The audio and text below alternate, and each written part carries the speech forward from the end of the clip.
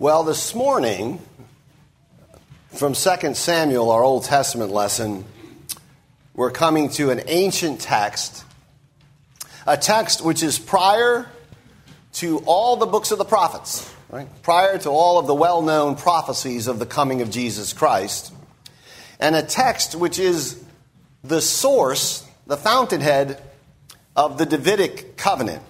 And in that sense, this may be surprising, this text is the root, in many ways, of Christmas. Certainly the root of much Christmas glory. What is said here in this text reverberates down through Israel's history, and in fact largely shapes and determines that history. Now, this might be unfamiliar territory, perhaps. Most of us are familiar with the fact that God made a covenant with Abraham, and that subsequently he made a covenant with Israel through Moses. But this text, 2 Samuel 7, right, the covenant made here, is often muted or overlooked. Doesn't quite get as much love as all the other covenants, let's put it that way. Now, the word, if you listen to the Old Testament reading, the word covenant is not used in the passage. Right? But the reality of the covenant is there.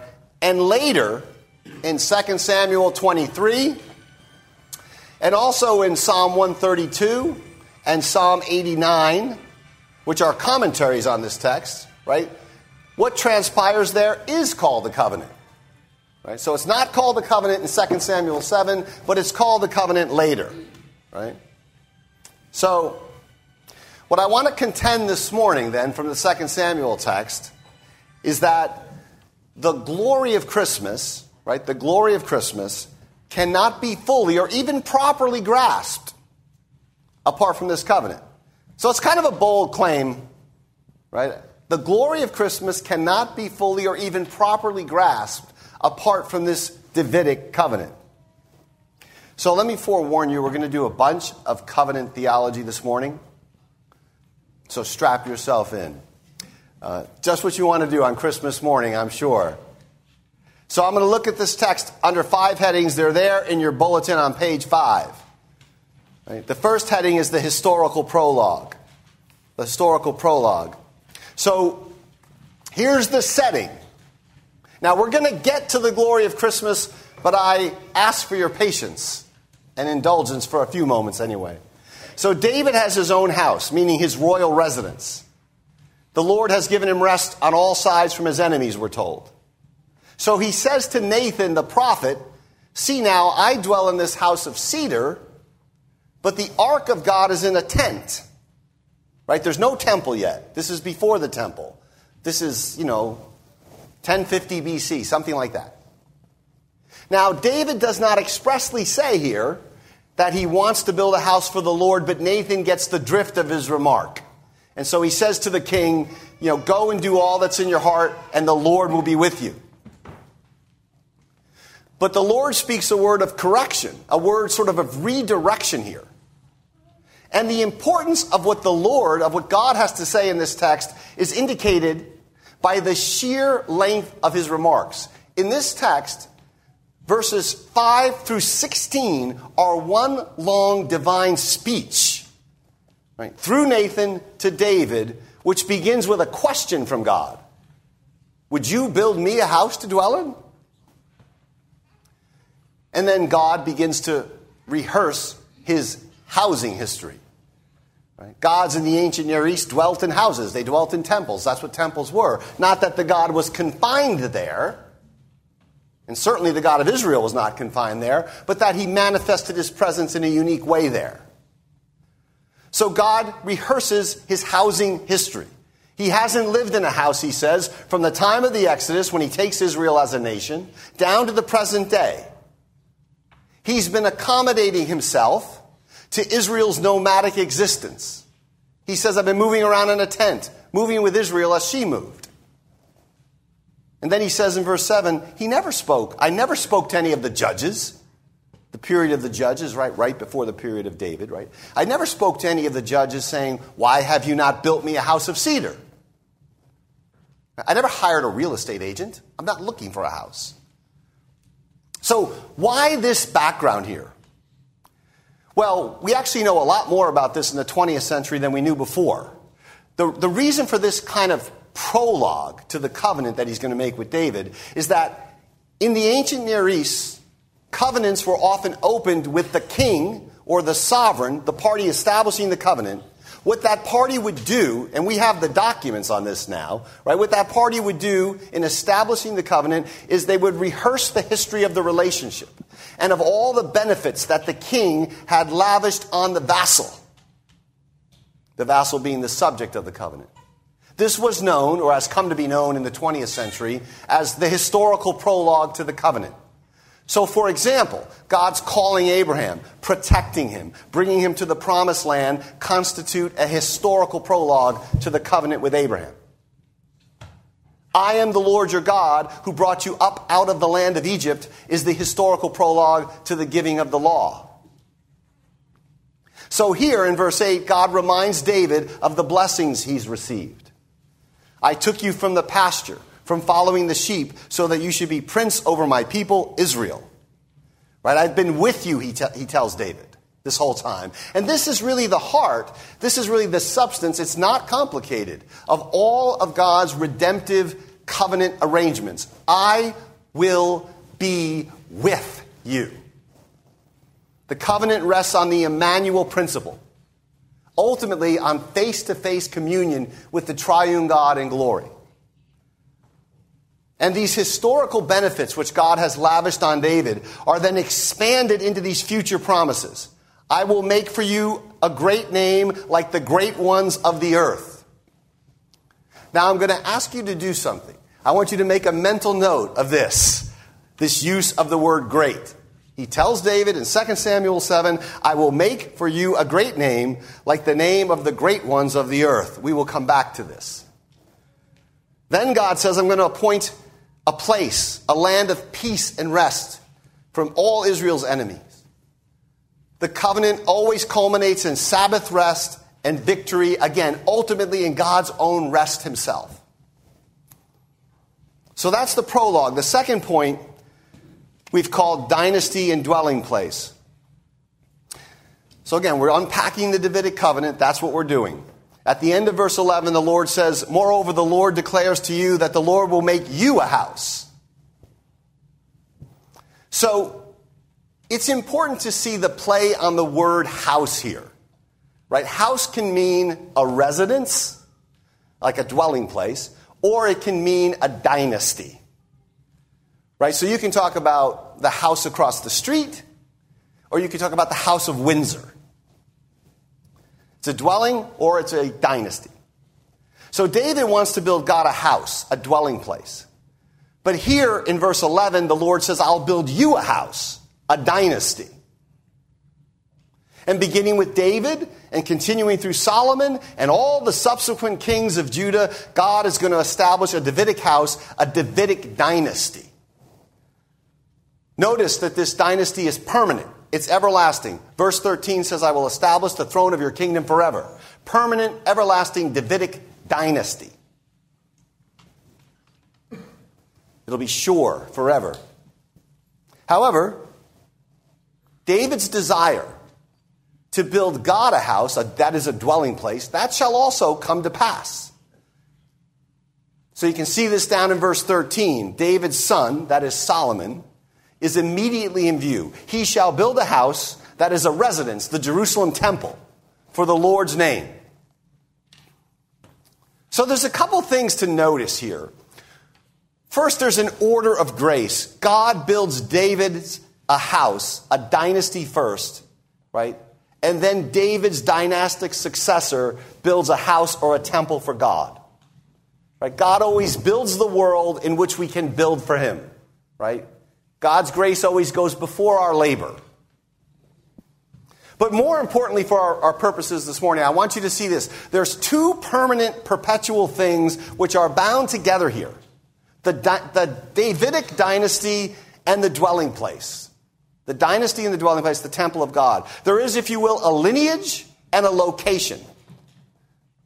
A dynasty and a dwelling place. And the two are inseparably bound together in the purpose of God from this point forward. David is bound to the divine king, and the king is bound to the Davidic monarchy. God himself now rules as king in Israel through the Davidic line. Now, the critical importance of this, whole swaths of the Old Testament are unintelligible unless we grasp this. But the critical importance of it can be seen, like if you're reading, say, 1 Kings and 2 Kings, you'll see these various judgments begin to unfold, right, as the kingdom begins to degenerate and leads off into exile in the 6th century BC. And repeatedly you're told in that text that judgment either comes or is deferred, quote, for the sake of my servant David and for Jerusalem. So the lineage and the location, the dynasty and the dwelling place, the promise made here drives the whole history of Israel. It's a key, actually, to unlocking reading the Old Testament well. So the third thing is David's son and God's son. David is told in verse 12, when your days are fulfilled and when you lie down with your fathers, I will raise up your offspring after you who will come from your body, and I will establish his kingdom. Right? Solomon then will build a house for Yahweh. And verse 14 is crucial. 2 Samuel 7:14 is the Davidic covenant in a nutshell. I will be to him a father, and he shall be to me a son. So David's son is God's son. And it's precisely this relationship, this joint sonship, being David's son and God's son, which constitutes one as an heir to the throne. And you'll see this later in the Psalms. Here's Psalm 89, which is a commentary on this text. So just as an aside, if someone says Davidic kingdom, here's what I want you to think. 2 Samuel 7, Psalm 89, Psalm 132. That's it. 2 Samuel 7, Psalm 89, Psalm 132, Davidic kingdom. Here's Psalm 89. He shall cry to me, you are my father, and I will make him the firstborn, the highest of the kings of the earth. My steadfast love I will keep for him forever, and my covenant will stand firm with him. And I will establish his offspring forever and his throne as the days of heaven. So there's a perpetual dynasty for the son of David, who is also the son of God. And that brings us to the fourth point. This may be the more difficult point. You'll notice I labeled this point the unconditional condition. And what I mean is this. This Davidic covenant has conditions. You can see it in verse 14. When he, the son of David, commits iniquity, I will discipline him with the rod of men and with the stripes of the sons of men. So, any given son of David, who is also a son of God, who becomes king of Israel, king of Judah, can be disciplined. And of course we see this right away. Right away. Solomon sins, the kingdom is torn from his son.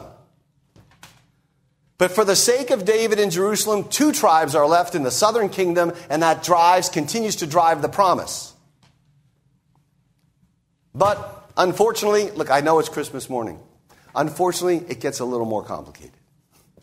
More startlingly, the dynasty itself comes to a complete end after about 400 years, when Judah is judged and sent into exile at the hands of the Babylonians. No Davidic monarchy, no Davidic king, gone. When this occurs, it's a traumatic event in the history of Israel. And you can tell the prophets wrestled with it. This is 2 Kings 23. God says this in 2 Kings 23, shockingly. I will remove Judah out of my sight, and I will cast off this city that I have chosen, and the house of which I said, my name shall be there. So the dynasty, the Davidic line, the monarchy, and the dwelling place, the temple, are gone, destroyed by the Babylonians. The Davidic line of kings ends, the temple is razed to the ground. It seems like the whole Davidic covenant experiment ends in a complete failure, a complete disaster. And yet it's clear from the text that the ultimate purpose of the covenant is unconditional and cannot be thwarted. How do we know that? Well, because after speaking of disciplining the Davidic son if he commits iniquity, God says this, "But my steadfast love will not depart from him, as I took it from Saul, whom I put away before you." And then he goes on to assure David that this dynasty will be sure and established forever. Right? You have all of this language. 2 Samuel 23 speaks of the Davidic covenant as everlasting, ordered in all things and secure. Isaiah says that God's everlasting covenant consists of his sure mercies to David. So I know this is difficult, but it's very much like the new covenant. In the new covenant, as an order, if you think of the new covenant as a public order, it will not fail. God will bring his people to glory. The new covenant will end in glory. However, any given person publicly in the new covenant could fail. It's the same thing with the Davidic situation. The Davidic covenant will not fail, but a whole bunch of Davidic kings can fail. And that's what in fact happened. The order will succeed, but at any given time, it could be a disaster. And that brings me to the last point, the fulfillment.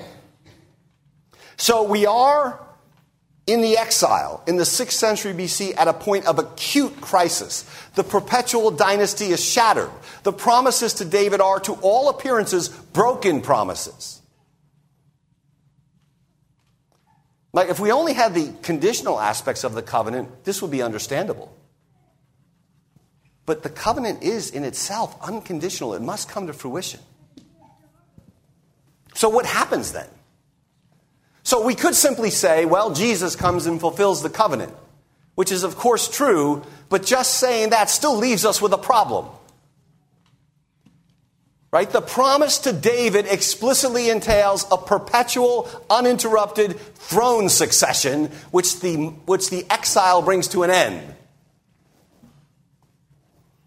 I think the best way to handle this, then, is to see that the Davidic kingdom is what we call a typological kingdom. It's not an end in itself, but it's a type, it's a shadow of a kingdom which terminates on the greater Son of David, namely the Son of God. Same way that Christ is the seed of Abraham to whom the promises ultimately belong, so Christ is the Son of David to whom the promises in our text ultimately belong. It's crucial to see this. Now, the prophets, then, wrestling with this, particularly the Advent prophet Isaiah, he instinctively grasped this. And here, finally, we move into the glorious orbit of Christmas. In Isaiah 6, after speaking of the coming desolation of Israel and the land, and sending the people away into exile, Isaiah says this, "Nonetheless, a stump will remain." So think of the Davidic monarchy as a tree. It's cut down to a stump. That's all that's left of it. All the kings and all the accoutrements of the monarchy are shattered. But there is a stump there, Isaiah says. And then in chapter 11, a great Advent prophecy, he says this, "There shall come forth a shoot from the stump of Jesse." Right? A branch from his roots will bear fruit. What is Isaiah saying? He's saying from the hewn down, decimated monarchy, from the stump of it, a tender shoot will spring forth. So the prophet believes that even in the face of the historical evidence that the Davidic monarchy is gone, he believes that God will revive the monarchy in the Messiah, who is the son of Jesse and thus the son of David. The monarchy is gone, but the line of David is preserved, and from that line a Davidic king to whom the promises belong shall arise. I wish it were simpler than this. Now, Jesus fulfills in his own person both types of sonship we looked at earlier. He is God's son and he is the son of David, both uniquely. And he's the fulfillment of our text, as he is the fulfillment of all Old Testament promises. He's the obedient son of David who does not commit iniquity and whose reign shall not be cut off. And it's of this coming messianic branch, all the branch, shoot, stem language is rooted in the Davidic covenant. Of this messianic branch, Isaiah says in chapter 9, which we looked at last night, he's a wonderful counselor, mighty God, everlasting Father, Prince of Peace. Of the increase of his government and of peace there will be no end. And now get this. Isaiah continues and says this. He is all of these things on the throne of David. On the throne of David. And over his kingdom, to establish it and uphold it with justice and righteousness from this time forth and forever. So all of the Christmas language about David and David's royal city and Davidic genealogies and the birth of the king and the incarnation of the Son, all of that Christmas vocabulary finds its origin here in this text. This is the Davidic root of Christmas. And without it, you're just going to think, man, there's a lot of David stuff when the angels and the shepherds show up. David this and David that and David this and David that. But behind it is this long series of tangled history. And now finally, hear the words from the gospel lesson today with new ears. By the way, reading those early chapters in Luke's gospel without this Davidic background is difficult. So this text that we read from Luke chapter 1, verses 31 through 33, this is the Annunciation to Mary, right? Here's what the angel says to her. And you will conceive in your womb and bear a son. Now right there you're thinking, that's got to be the Davidic son who's also the Son of God. That's the first thing you should think. But notice what the angel says next. And you shall call his name Jesus. He will be great. Remember I told you to make a mental note about the greatness promised to David? He will be great. And he will be great and he will be called the Son of the Most High. This is the express fulfillment of the promises made to David in 2 Samuel 7, with their long tangled history in between. And then notice the angel continues to Mary and says this, and the Lord God will give him the throne of his father David. Now, there had been no king in Israel for 400 or 500 or 600 years at this time. No monarchy. The monarchy is revived from the stump, from the hewn down line of David. Think of it this way. In Jesus Christ, the Davidic monarchy is moved from Jerusalem to the New Jerusalem, from earth to heaven. The Lord God will give him the throne of his father David, and he will reign over the house of Jacob forever, and of his kingdom there shall be no end. Right? The announcement of this Son of God and Son of David, fulfilling the terms of this text, is the heart of the great joy of Christmas. Right? Otherwise, as I've said here before, Jesus could be Scandinavian. Right? If he's Scandinavian, he just drops down from heaven, dies on the cross, saves you from your sins, you go to heaven. And what does that do? Well, it just brackets out the whole history of Israel as unnecessary. But Jesus is not Scandinavian. He's the Son of David and the Son of God, and as such, fulfills the terms of this covenant. This is at the heart of Christmas joy. No covenant theology, no Christmas. Right? No covenant theology, no Christmas. No Davidic covenant theology, no Christmas. Or some kind of weird personalized Christmas. Christmas gathers up all the promises made from the beginning of the world to Israel and to all the nations. So the Son of God, the obedient Son of David, the everlasting King, the root out of dry and parched ground, out of the hewn down stump of Israel, has appeared. The covenant with all of its richness and all of its complexity has been fulfilled. The kingdom, the reign of God has come. Joy to the world. Let earth receive her everlasting Davidic King. Amen.